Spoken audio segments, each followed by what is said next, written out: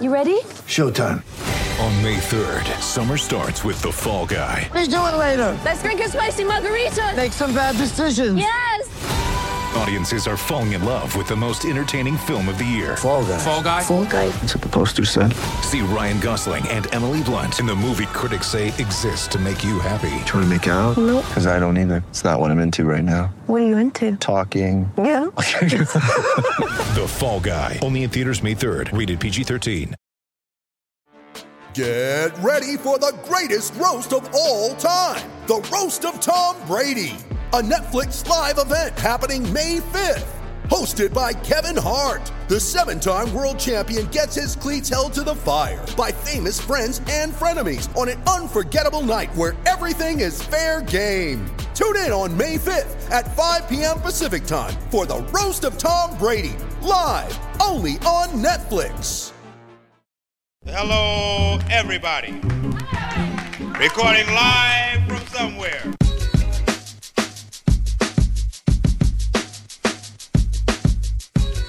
What's good, everyone, and welcome to another episode of Skates and Plates of the Hockey Podcast Network. I'm your host, Brandon Rowicki. Well, when the best part of a game is the arena playing Chris Cornell's cover of Patience during an offside review, yeah, it's probably been a bit of a stinker. Jets lose 2-1 to the Oilers in regulation. Still a decent amount of breakdown in the game despite it being an absolute snooze fest. We'll get to that to kick off our final episode of the week. Plus, we'll go back to Wednesday's game against Montreal. A little bit more good than bad in that one as the Jets picked up another OT victory against the Habs there. We'll break that one down as well. And unfortunately, one of our food guests had some technical difficulties that we couldn't quite figure out. So we'll get that fine establishment on very soon. But in the meantime, we'll reach back into the vault and pull out a beauty talk we had a little while back with Obby Khan. Everyone in Winnipeg knows him. A ton of fun with that chat going into Shawarma Khan, Green Carrot, and Good Local as well. He's an absolute beauty, doing a ton of great work in the city. That's coming up in a little bit. But back to the Jets' loss in Edmonton on Thursday night. You know, to be honest, I just didn't have a whole lot of hopes going into the game. I thought it was a brutal spot for the Jets to be in. I mean, traveling on the second end of a back-to-back to Alberta is one thing, and then doing so after playing the Montreal Canadiens, a team who are just demons on the forecheck, and they're just a pain in the ass to play against, and it goes to OT on top of it. I wondered how much the Jets would have left in the tank, and in my opinion, it really showed as the game wore on there. And the Jets just didn't really have a whole lot of offensive chances to speak for. Didn't generate a whole bunch. You know, with all due respect, when the fourth line is maybe your best line on the night, yeah, it's probably not going to go too well in your search for 2 points. So, you know, I think when you look at the schedule, and as we get forward here with, I mean, every team in the league is seemingly going through this right now. There's going to be nights like this where you're just a victim of the schedule and there's not a lot you can do about it outside of your goaltender maybe stealing one for you because you're not going to have your legs under you, and it's going to be tough to generate chances, to generate goals, and Winnipeg just didn't really do a whole lot of that all game long. I guess maybe the one issue I might have is that you look at the time on ice after the game, and you have Scheifele playing 23 minutes. You have Blake Wheeler at his age playing 22-19, and then Paul Stastny 21-16. For all three of those guys, other than a minute, that's all even strength time. You know, there weren't a whole lot of penalties in the game. So you're just really overtaxing Paul Maurice's top line at the very least. You would have thought maybe, wouldn't you give Dubois, who had 14.5 minutes, some extra time? Nick Ehlers, 17:46. Kyle Connor, the exact same. I was a little surprised by that, to be honest. I didn't think the Lowry line had a whole lot going, so, you know, I'm okay with them not getting a ton more ice time. But I don't know. When the team just looked like they didn't have a whole lot, just continuously throwing out the oldest line they had on the second end of a back-to-back, I didn't think was the best idea. But in all reality, it probably didn't matter a whole lot.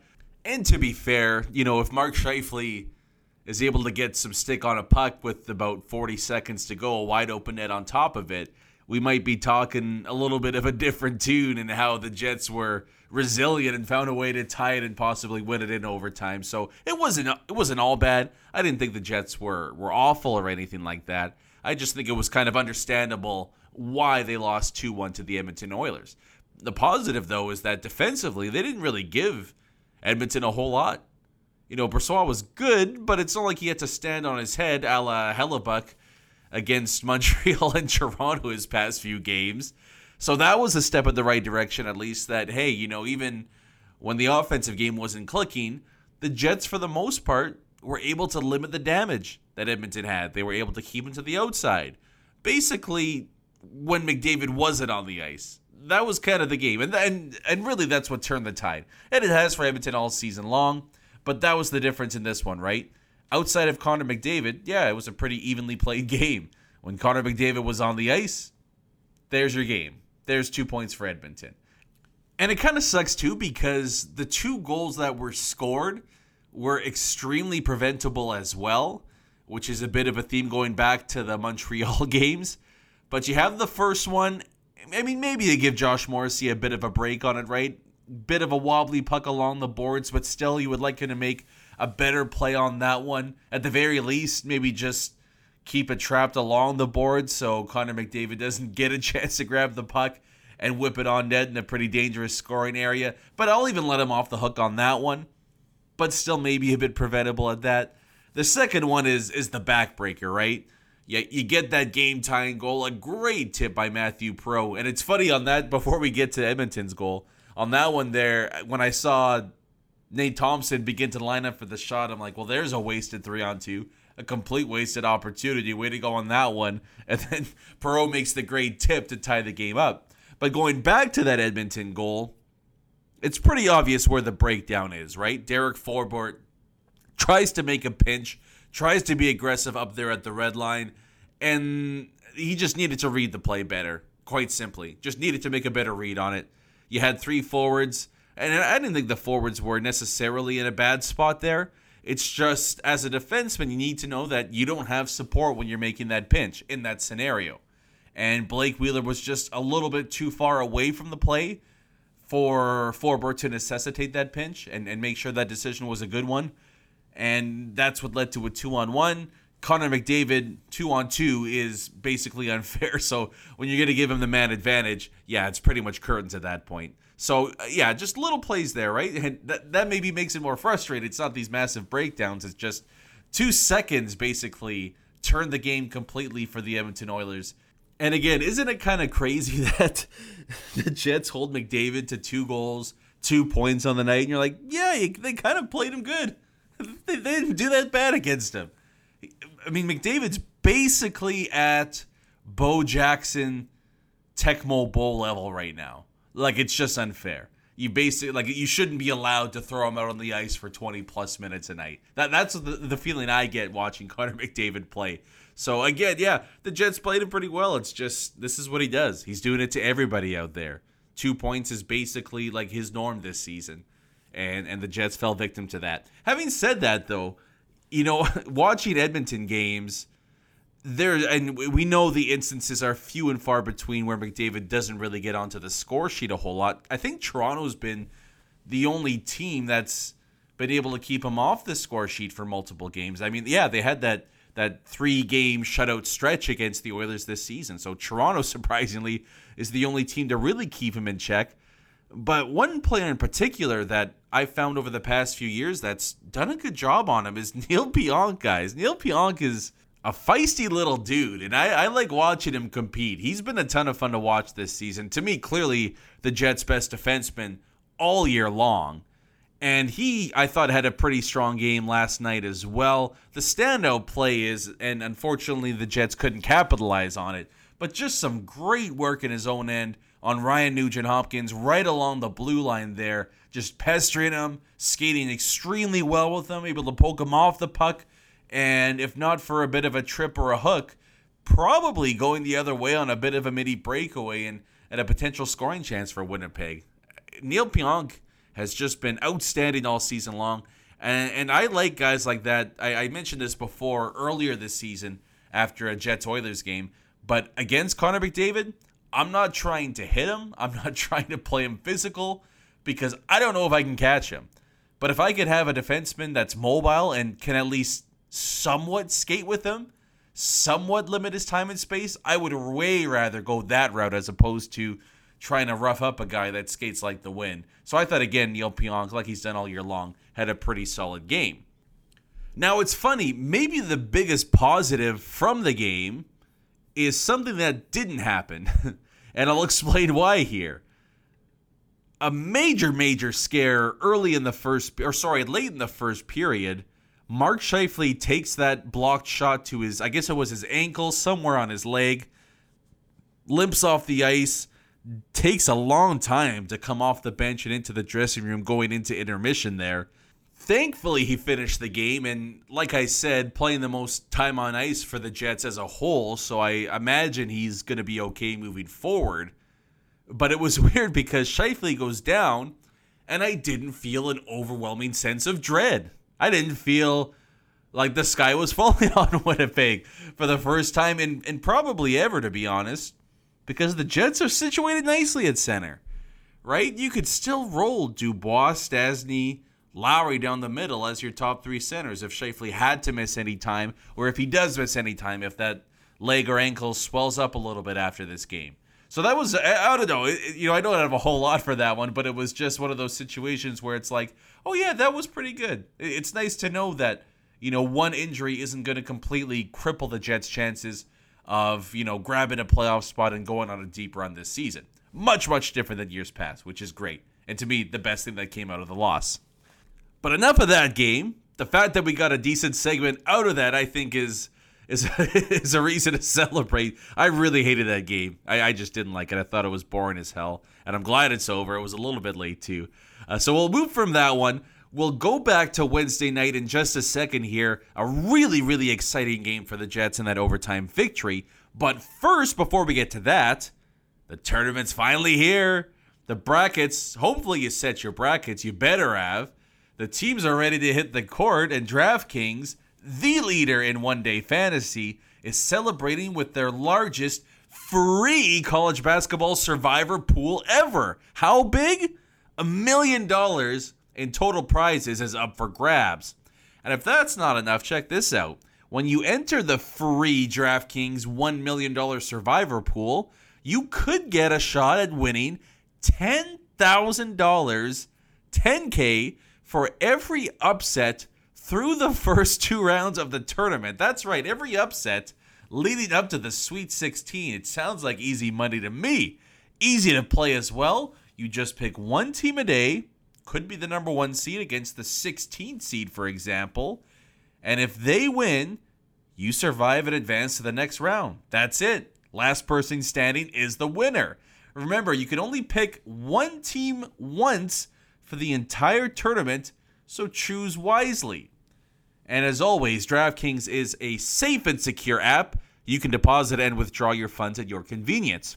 Get in on all of this week's action. Download the DraftKings app now. Enter code THPN during signup and enter the free $1 million survivor pool. Again, that is code THPN to enter into DraftKings' free $1 million survivor pool. Eligibility restrictions and terms and conditions apply. See DraftKings.com for details. I hope you guys got your March Madness brackets all ready to go. I just finished mine up. The family always has one every year. Bragging rights with the wife is on the line as well. I had a 4-year losing streak against her. I'm 3 years in a row, about to tie it up this year, so I'm all jacked and ready to go. I'm trying to pick up my Final Four here so you guys can make fun of me. Let me know who you have, by the way. But I think I got Gonzaga, Baylor, Houston, some other team that probably won't make it. Doesn't matter. I got Gonzaga winning the whole tournament, the best team in college hoops this year. But make sure to check it out, too.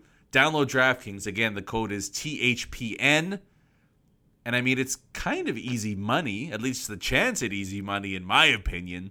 And it makes watching in this case basketball, but also hockey, a ton of fun, just adds a little excitement, and all it takes is $5 on top of it to get in on the play. So Jets-Habs, Wednesday night, OT victory.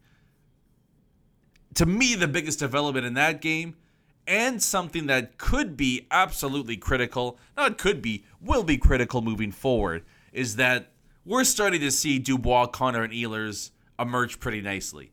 I think we're past the point now where we can say the chemistry's there between the three. They were outstanding in that game. A little bit less so in the Edmonton game on Thursday night, but Wednesday they were flying.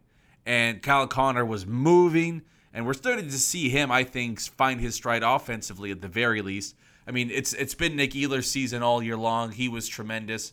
And I think Dubois slowly starting to get his feet under him and maybe push back what had been a rocky start there with the quarantine and the injury and all that. So that was outstanding to see. That line was their best line of the night, no doubt about it. Josh Morrissey was a little bit more of a mixed bag. I don't think it was I'm not going to say it was a bad game. It certainly wasn't like the first game against Montreal, no doubt about that. Josh Morrissey made an outstanding play on one of Kyle Connor's goals. I believe it was the third goal in the night, Kyle Connor's second goal. He comes in, makes an aggressive but a really smart pinch on one of the Montreal forwards to keep the puck in the zone. That leads to an easy Kyle Connor essential tap-in. That was the Josh Morrissey I think we're all accustomed to seeing. The good Josh Morrissey at the very least. So it looked like early on he was starting to trend in the right direction. Okay, maybe him and DeMello, now that they're back playing together for the first time in a little while, maybe we can start to see some solid play from him. And then ending the game, we see Josh Morrissey lose his man out in front, a little bit of puck watching. I mean, it was a great play and a great pass by Corey Perry. Unfortunately, Richard Perry, I should say, not Corey Perry. But he did lose his man back door, and that almost cost the Jets the 2 points. So a little bit of good, a little bit of bad, but at the very least, maybe Josh Morrissey starting to turn the corner, hopefully. We'll see where his game is in a couple weeks at the very least. Now, the one thing I have to get to here, and this bugged the hell out of me, and to be honest, it has for a while now, and I would love to get the reasoning from Paul Maurice why he does this. Because I can't imagine the numbers are kind in this situation. I'm just curious why he goes this route. And what I'm talking about is who he throws over essentially as his first choice to defend the lead when the other team has their goalie pulled. And yes, I'm sure we all know who the culprits are at this point, but mainly Mark Scheifele and Blake Wheeler. We know that those two are generally always on the ice when Winnipeg's trying to ice a game and protect the lead late. And maybe it's Stastny on their wing, maybe it's Connor, Ehlers, somebody. But that's always been Paul Maurice's go-to. He trusts Mark Scheifele and Blake Wheeler in particular to close out a game. And they've got, I guess to be fair, and might be why Paul Maurice leans towards those guys, is they have a ton of empty net points over the past 3 seasons in particular. And so if you score an empty net goal, what do? You win the game, right? I understand that part of it, where a goal is extremely valuable in that situation. But what is also valuable is not giving up the tying goal. And that's where, I mean, obviously that's where you put the most importance on. But if that's the case, come on. You cannot convince me that Adam Lowry should not be the first choice over Mark Scheifele as a centerman to protect a 1-goal lead late. It's just no contest between the two. Adam Lowry is clearly the best defensive center on this team. And as Mennonite on Twitter so eloquently put, why have a checking line if you're not going to allow them to check? And that's what Adam Lowry does. That's what he does best. So put him out there late. And we all know the insane amount of times the Jets have blown late leads, have cost themselves a point or multiple points in games over the past several seasons now. And unfortunately, Mark Scheifele and Blake Wheeler a ton have been on the ice for a lot of those goals. And so the fix is really easy to me. And again, I would love to know what Paul Maurice's thoughts are on this. And hey, you know what? If you think Scheifele Wheeler are a good duo to put out there late, hit me up on Twitter. Let me know at Brandon_Rowicki. I tweeted out Thursday morning after I watched the game. You know, what in the world is the reasoning behind this? And I didn't get a whole lot of pushback. I just don't understand it. To me, Adam Lowry should no doubt about it be the first choice center over the boards late in the game once the goalie's pulled, if you're allowed to get that change through.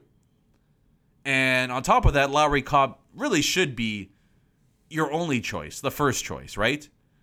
Andrew Copp, no doubt about it, one of the best defensive wingers, I think, of the North Division. It may be a little bit further out than that, but those two, I don't have even if Paul Maurice just put those two out there, and if you wanted to put Scheifele out there on the wing to get him out for whatever reason, yeah, go ahead and do that. But Lowry Copp have to be the pair, no doubt about it, up front. And on top of that, too, you have two guys that can take faceoffs and are decent at them, right? So if Lowry gets kicked off, you don't have to worry about, I don't have anybody else to put out there. I could put Andrew Copp out there. So, it kind of got me thinking, at least, who would you want to see out there as your forward lineup to defend a one-goal lead late with the goalie pull? I'm curious to know what the best group is. And maybe it's just simply Lowry Copp Appleton. You put the current third line out there, and you'd feel pretty good about that. I don't have a problem with that. It might even be my preferred trio of best defensive forwards on the team. One other option, and it's a little bit because I know some people don't like the guy or don't like him, being on the team, being one of the top 12 forwards on the team. But maybe you go Nate Thompson, Adam Lowry, Andrew Copp. Nate Thompson is the best faceoff guy on the team, one of the best in the NHL. And for all his offensive lack of production, he is still, at his age, a very, very strong defensive forward. So that's another play, too, that the Jets could lean to in that situation. But I think if I had to pick, I'm probably going Lowry Copp Appleton. For sure, Lowry Copp. I mean, if you wanted a bit of a quote-unquote offensive push or a guy with some skill to throw out there, I would even go Ehlers over Scheifele or Wheeler. I don't even mind Scheifele out there on the wing either, but I think I would like to see Lowry Copp Appleton. That's the shutdown line. And then if there's still time on after that, then you could throw Scheifele out there to try and ice the game on an empty netter or however it may play out.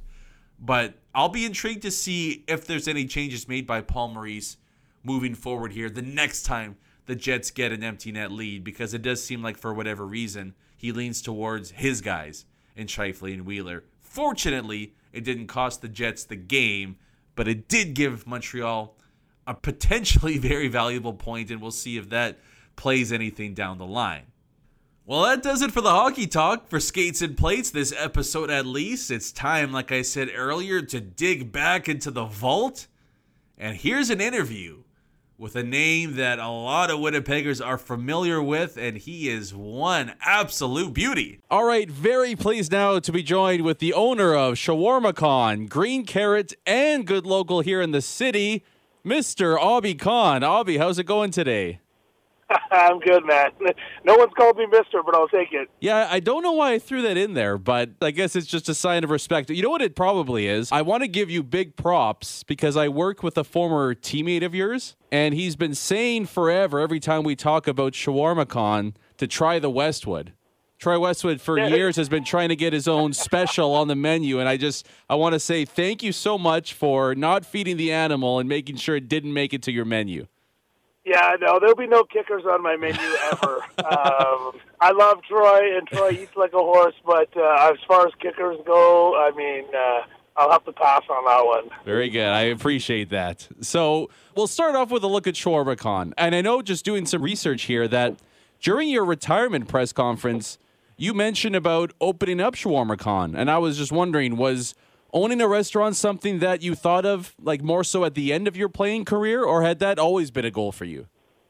No, I think it came really to fruition at near the end of my career. 8 years, 9 years, your clock's ticking in professional sports. So I was kind of thinking the last couple of years, man, I got to have an exit strategy. What's my exit going to be?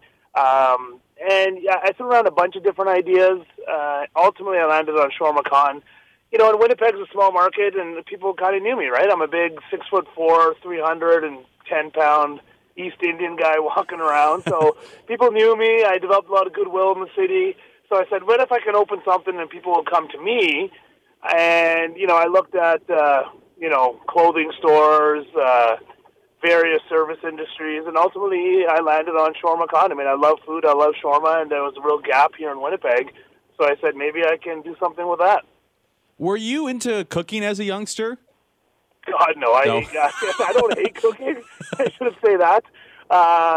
Thank God I own restaurants because I can't cook at all. So, I put a lot of time and effort in with some help, polishing the recipes. But once those are done, I think I eat shawarma 6 days a week, and it would be 7 if we weren't closed on Sunday. Yeah. Well, then, so tell us what's the process like? Or I guess maybe more so when you first started. Did you hire a chef or a team? How did you come up with these recipes then? Yeah, so I was lucky. One of my oldest friends, best friend, and he actually played guard with me in high school and junior. Joel ended up going on to be a culinary chef, and he's Lebanese. So when I was throwing around the idea, I said, Joel, I want to open up a shawarma restaurant. Can you help me out? He said, I'd love to. So, being Lebanese background, his mom makes a lot of this stuff. So he flew out to Winnipeg here for a couple months with me and really helped me polish off the recipes and teach me everything. And, the rest is history, as they say. Awesome. So would you say more Lebanese? Because I know your background is Pakistani. Is it more like Lebanese Correct. shawarma? Yeah, it's evolved over time. So when we first started, it was really Lebanese. But we've kind of evolved and put my own little spin on it. Some of the spices we use might be a little bit more East Indian. But it's very Middle Eastern still, true to its calling. With a little dialed down, right? It's also appealing to North American. So, I didn't want to go crazy on the garlic sauce or crazy on the spices because we really want to appeal to a large audience here in Winnipeg. And I think we've done that with the recipes at Shawarma Khan. Now, since you were kind of planning this as your career wounded down, did you ever use your teammates, maybe specifically the O-line, as your own little test kitchen? God, no, I'd go bankrupt before I even opened, man. Those guys eat like... I've fed them on a few occasions since we've opened. When the Stampeders came to town, or I got friends on the Lions or the Alouettes or whatever, they'd all come to town, and I would cover their dinners for them. And, man, I don't believe I used to eat that much food. So thank God I opened the restaurants after I retired because those guys would have put me out of business. Fair enough. Good choice. So maybe just explain to our listeners just what shawarma is. So shawarma is basically a Middle Eastern rotisserie. So it's a pile of meat. We stack the meat in-house. We marinate it for 48 hours. And then my cook comes in the morning and we make these vertical spits, these vertical rotisseries. And then we put it on an open flame and it just spins and cooks all day long. So as you come in, we shave it fresh.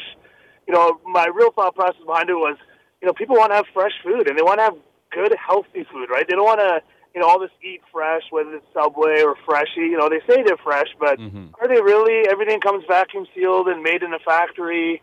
The sauces are mass produced. So I really wanted to make it unique, in-house. You get to see the food made in front of you. Part of the experience as well. You go in, you see these big rotisseries spinning.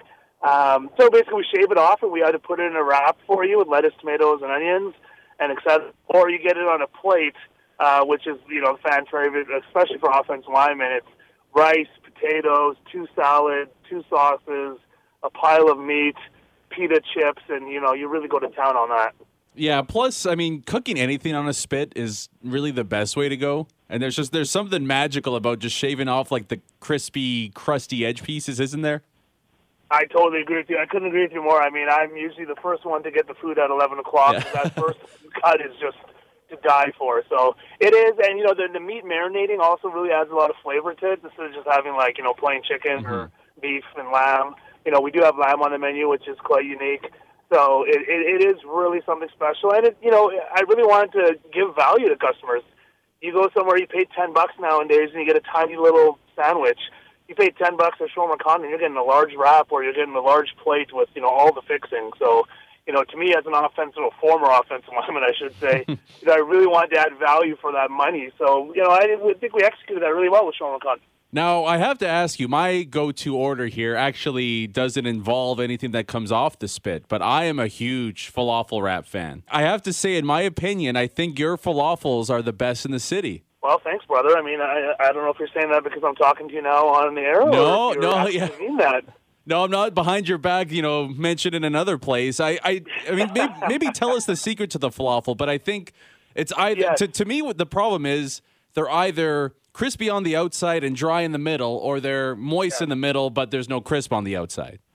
Yeah, so we totally agree with you on the falafel aspect of it. And there's a couple of great falafel spots here in Winnipeg. But ours got a little different spice to it. So this is something that's got a little bit more kick than your traditional just falafel. Find them to be a little bit more bland, a little more salty. We had a fair amount of kick to it. We minced in the parsley as well, which is really nice. And then we turn the fryer up, pretty high to get that crispy on the outside and soft on the inside. And we make them fresh to order. So, it's not like one of those places that says they're fresh falafels, but they open it out of a vacuum-sealed bag and they pop it in a microwave, right? We make them fresh to order. We drop them in front of you, and they come out steaming hot, and we put them in the wrap, and they're to die for.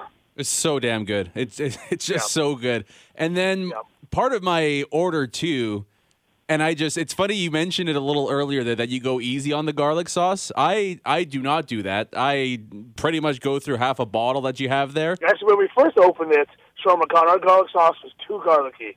So we had a lot of complaints from customers because the people weren't really used to it, right? I think now, 8 years later, people are really craving that extra hint of garlic. But we do get our customers that come in and say, load up the garlic, and then we get other customers that come in and say, don't put any garlic sauce on there. My wife will kill me if I go home and smell like garlic again. So we're kind of 50-50 on that. So it is a real special recipe that we really love, and we take a lot of pride in making it. I just don't think there's anything such as too much garlic. So that those kind of people upset me. But we'll move on from that.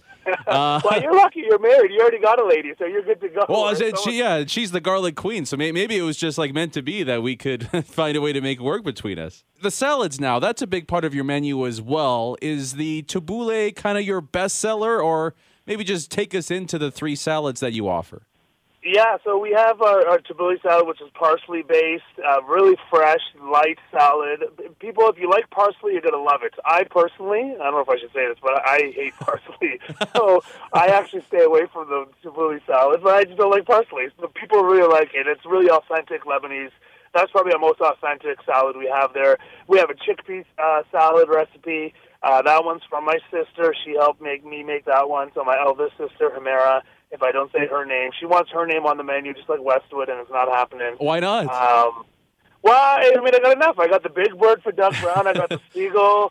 I got the Wrath of Khan. There's only so many guys. Harris wants his. I got to put Harris on there somewhere. So maybe we'll get some Jets up on there one day. So it's the chickpea salad's a real nice one. High protein, again, super fresh, light. And then a new one that we added was the beets and apples. So that's a total out of left field. A cook of mine came up with the idea, said, hey, what about beets and apple? People really like beets. We can, flavor it and make it really special. So that's kind of what we've done with that. And that's actually, I would say, probably our best-selling salad is the beet and apple one. Interesting. Yeah, I haven't even seen that one, to be honest, yet. Yeah, we were just kind of wanting to freshen up the menu, right? Like, let's add something else to the menu. What else can we do? And beets and apple, and we tried it, and people really loved it. It's a real unique salad. You go to a restaurant again. You order beets. Beets are a real pain in the butt to cook. But let me tell you, you got to boil them, you got to peel them, you got to cut them. They stain everything. So if you go to your traditional restaurant, you're getting a small salad for $10, $15. Sean McCon, it's $3.99. You're getting a full salad. Now, let's go to the specialties here. I'm a little bummed. I mean, if your sister can't get it on, I don't know if the Rawicki's going to make it onto the specialty menu, the falafel with extra garlic sauce. But that'd be a tough one. Yeah, I figured. Is the Wrath of Khan, is that your go-to order? No, it's not. It's too big for me. I was going to say it's gigantic. Secrets out here. It's I have it every now and then, but I get the mini Wrath of Khan. It's not on the menu, but it's too much, man. It's chicken, it's beef, it's lamb, it's falafel, it's all the vegetables. Like, it's a big shawarma wrap.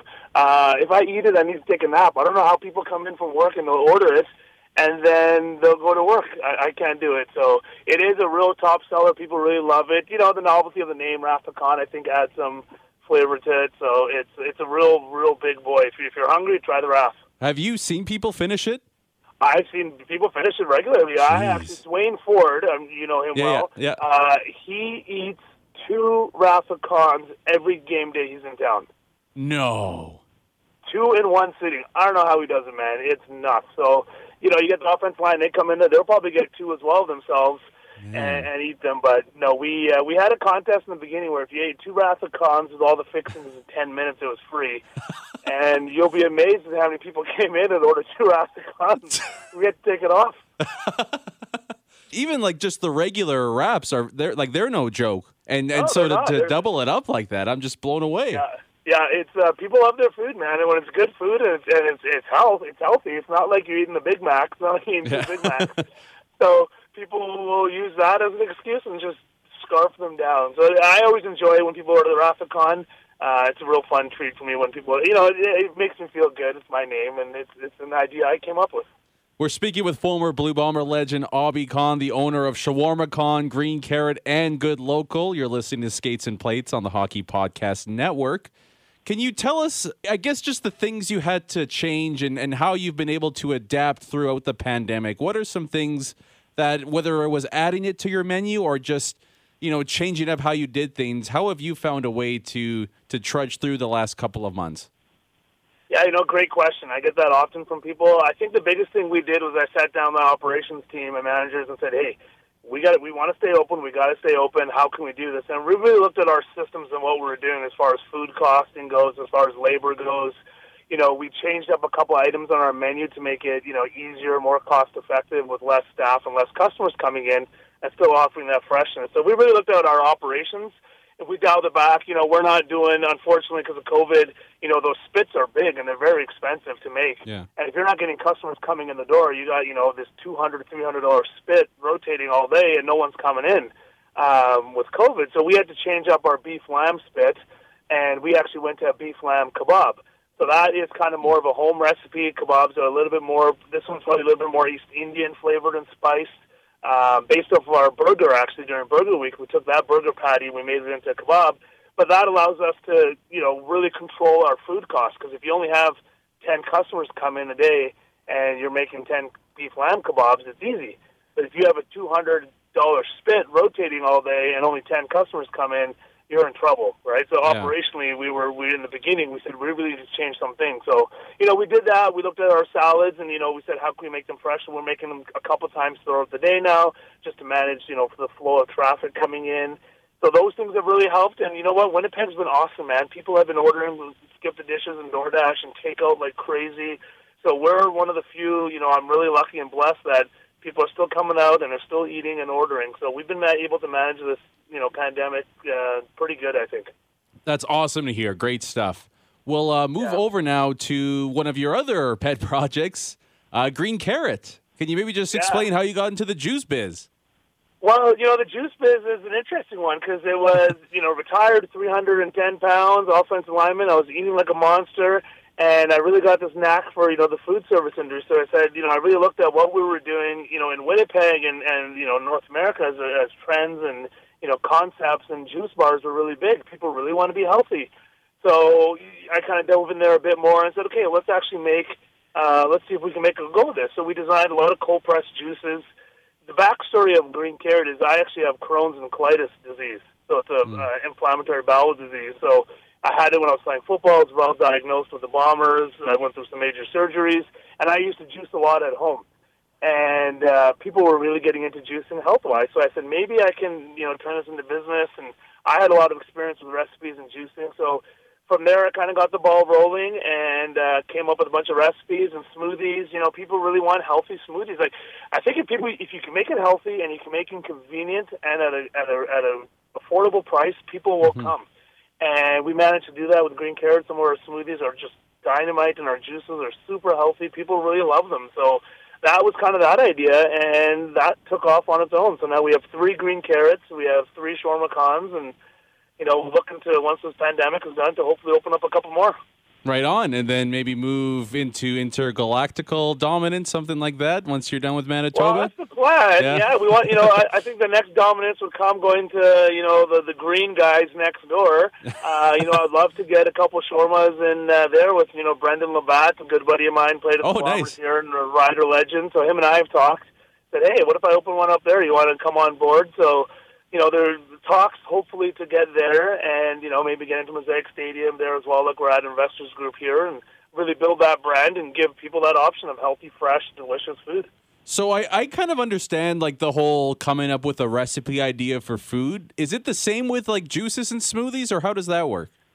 Yeah, so that's kind of the same thing. I mean, you just do a lot of research, a lot of behind the scenes of what do people want, what are they drinking, what are other people doing, how can we make it better. I'm not reinventing the wheel here with shawarma or green carrot. It is looking at what other businesses are doing and finding a way to do it better. Whether that means better price point, better service, better quality, better recipes. Really, I think if you try our juices, I'll put my juices up against any juices, any of the billion-dollar companies out there, and I really believe our juices because they're made fresh. We don't pasteurize them. We make them, a couple times a week. We're bottling 400, 500, 600 juices, and people really love that. So it's a lot of research, a lot of testing. Let me tell you, I drank gallons and gallons and gallons of juice trying to come up with these recipes and tweak them.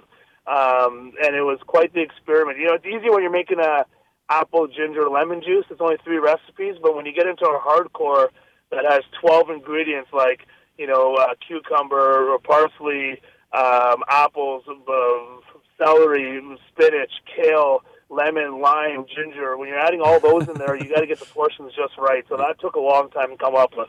Were there some gnarly ones in the testing process? Oh, brother, man, let me tell you, were there some gnarly ones? There were a lot of gnarly ones because you don't know what it's going to taste like. You're like, let me try 4 ounces of kale, 3 ounces of spinach, and an ounce of apple juice, and you're like, this is terrible. And we had a bunch of other items on the menu that we were trying to fool around with that we just couldn't make work. So, we got our 12 staples, and people really love them. All right, I'll try to wrap this up quickly here. I'm sorry I'm keeping you so long. I know you're super busy today. I love talking food, man. It's my passion. It's all good, brother. The black lemonade, I mean, I've been into green carrot a bunch. I have never seen this. It's activated charcoal, which I'm familiar with. I've just never seen it in like a juice or in a liquid form. Yeah, so that was another thing we experimented with, right? Like, I follow trends and I read a lot, and you see activated charcoal. People are really enjoying it, and it's got a lot of really good health benefits to it. It's really good for detoxifying, removing toxins from your body in a simple juice format. So, we got the activated charcoal in, powder form, and we mix that with, hand-pressed pomegranate juice, or not pomegranate, sorry, grapefruit, and it's a real beauty. It's, in the summer it's more of a favorite because it's got that citrusy flavor to it. And it tastes really good. It's really good if you got a headache or if you've had a couple wobbly pops after a Jets game or a Bomber game. Yeah, because the activated charcoal binds to all the toxins and the bad stuff in your body and flushes it out for you. So if you have a late night watching the Jets game or a Bombers game, black lemonade will do the trick for you the next morning. Are you open Sunday mornings? For you, my friend, we are open, but yes. I'm just wondering. Just for you, we are. Because I could switch things up to make it a Friday thing, so I can come in Saturday. But that is an absolute game changer. It is, and people love it, and it tastes really good. I don't sell things that don't taste it. People aren't going to buy them. So I'm in the business of getting people to come back. So it's a big one. It looks really cool too. It's a fun drink, and it's got health benefits to it. Now, my family is actually a really big fan of your cleanse packages. We've done them a couple times. I survived, so anybody can get through it. But is that something that did you plan on doing that at the start, or did that just kind of come about eventually? Well, it was always on the radar, like of things we wanted to do. We didn't launch with it, but we launched shortly afterwards with it. And cleansing is it's a really, really good way to kickstart your health system, your health routine. Got a lot of benefits to it. There are people, naysayers on cleansing and this, and the way I say it is, look, you're drinking juices for 3 days packed with vitamins, minerals, and nutrients. There's nothing that's going to go wrong here. You're just going to overload your body with nutrients. You're going to flush out everything that's in your digestive tract, all those Kit Kats and chips and pizza and hot dogs you've eaten, the Jets dog, that stuff's coming out of you in 3 days because you're not eating any fiber on the juice cleanse. It's just pure juice. So you flush out your body, you overload it with nutrients, and then once you're done, you feel fantastic. Like, you've done it. Your energy level on day 3, 4, 5 is unbelievable. You feel fantastic because you got rid of all of the crap literally inside of you is flushed out of your system. So you're just getting that much more nutrients from everything you eat now. Yeah, for those, like, if you're at all hesitant, it's like a total reset, and flushing it all out, that's the perfect description. Like, you feel almost like a new person by the time the third day wraps up, and they are really good. Like, even like the hardcore green ones are actually pretty tasty. They are. They're tasty and they're really healthy. Like, they're tasty, they're healthy, they're doing their job, and we make it easy for you. You just drink it. You just come in, give me your money. I'll gladly take your money, and I will gladly press these juices for you, and we'll even deliver them for you. We're offering free delivery now because people want to stay home. So let us deliver it to you for free. Now, speaking of delivery and free, you just started a new company again, number 3 here. Can you explain Good Local? Yeah, because I'm not busy enough, right? So, this idea was really born out of the pandemic. It was, as a small business owner, I had to shut down a couple in the beginning, and, I was sitting there talking to a buddy of mine, Ali, who started the company with me, and said, man, there's a lot of businesses just getting killed right now. People must have, tens of thousands of dollars of inventory sitting in their garages or the basements or their stores are closed. How can we help move these products? So after, tons of discussions, we said, well, what if we made an online platform where everything good and everything local was able to be purchased, but not only purchased, we'll deliver it to you, right? So you can really stay at home and stay safe. So there's a lot of platforms out there where you can buy stuff, right? You can go to online, you can buy local, but then how do you get that product to your house? A lot of the small businesses end up paying $10, $15 delivery on a $20 product. They're not making money, right? So people want to support local, but the money's not going to local. It's going to the post office or it's going to the, whatever else there is out there. So we said, what if we can package everything, deliver it to you, make this platform, and it's really taken off. We have almost 400 vendors on there. We're finding that 95% of the customers that order from us are ordering 3 or more from 3 or more businesses. So they're really supporting local, right? So they're buying a candle from Cole and Canary, they're buying some churros from the Churro Stop, and they're buying a necklace from Jillian Lee, and they're buying, our garlic sauce is on there now for Shawarma Khan. We finally got that on there. So they're getting this package delivered to their house, very much like Amazon, but it's all local. It's such a great idea, and it's such a good cause. And anybody wondering, too, with the latest holiday coming up, you have a Shop Valentine's tab out there to help you out as well. But we do. We made it easy for guys like us, man. We made it super easy. We curated these beautiful boxes at a great price. We got a lot of great vendors on there, and literally it's super simple. You just go on there, click it. We got great stuff in there. We got lots of different. We got craft beer on there now. We're launching our local wineries. Some wine companies going to be coming on board soon. So you can really support local in this local ecosystem. And I'm a real big pusher in this because this is my pitch now. I'm going to say it is. We as consumers really need to think where we're spending our money, because when you spend $1 on Amazon or $1 at Costco or Walmart, that dollar leaves our local ecosystem. It's gone. So businesses aren't using that money at the movie theater. Well, movies are closed now. They're not using it at restaurants. They're not using it at the events or games or going out at night. That money is gone from our system. And if we keep eroding our local ecosystem, we're going to be in a lot more trouble than just this pandemic in a couple of years. Preach.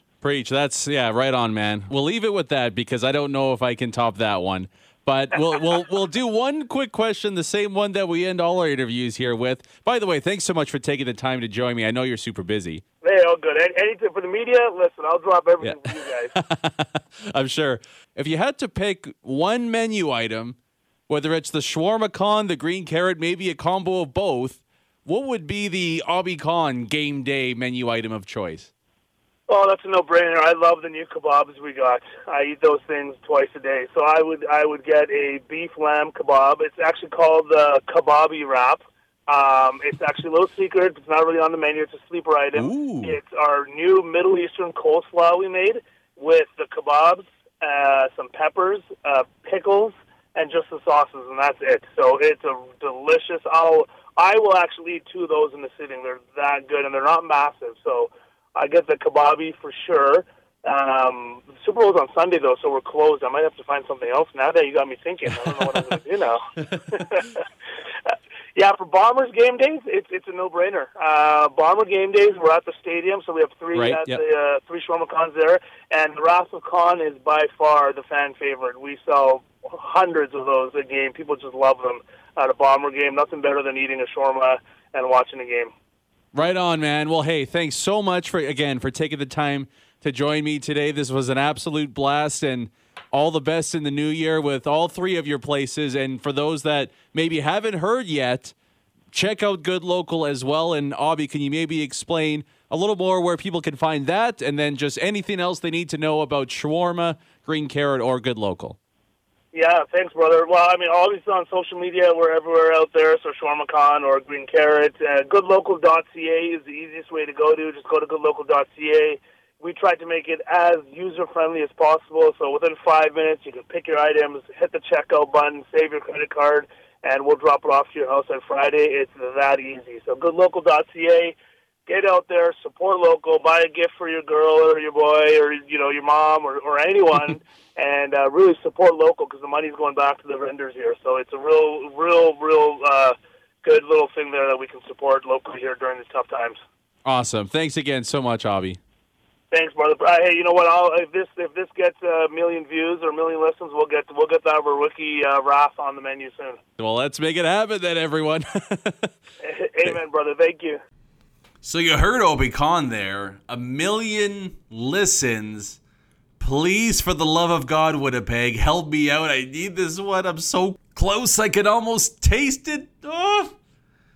Make sure you check out Shawarma Khan, by the way, this weekend. The weather's supposed to be just sexy, so why don't you hit up a patio somewhere, grab a Shawarma Khan. I go with the wraps. You can grab anything off their menu, though, maybe a green carrot juice as well, and just enjoy the good vibes outside. Well, that does it for another episode here on Skates and Plates. We're back on Tuesday. A couple games to break down for you. Another Saturday national game showdown against the Edmonton Oilers. And then Monday, the start of another matchup, this time even further out west. We'll break down the first game of a series against the Vancouver Canucks for the Jets. Plus, we'll have a guest come on and get us ready for the trade deadline, just because I got a feeling that Kevin Cheveldayoff is going to make a move well before the actual NHL trade deadline. But until then, thank you so much for listening to another episode of Skates and Plates on the Hockey Podcast Network. I'm Brandon Verwicki. We're back on Tuesday. Peace.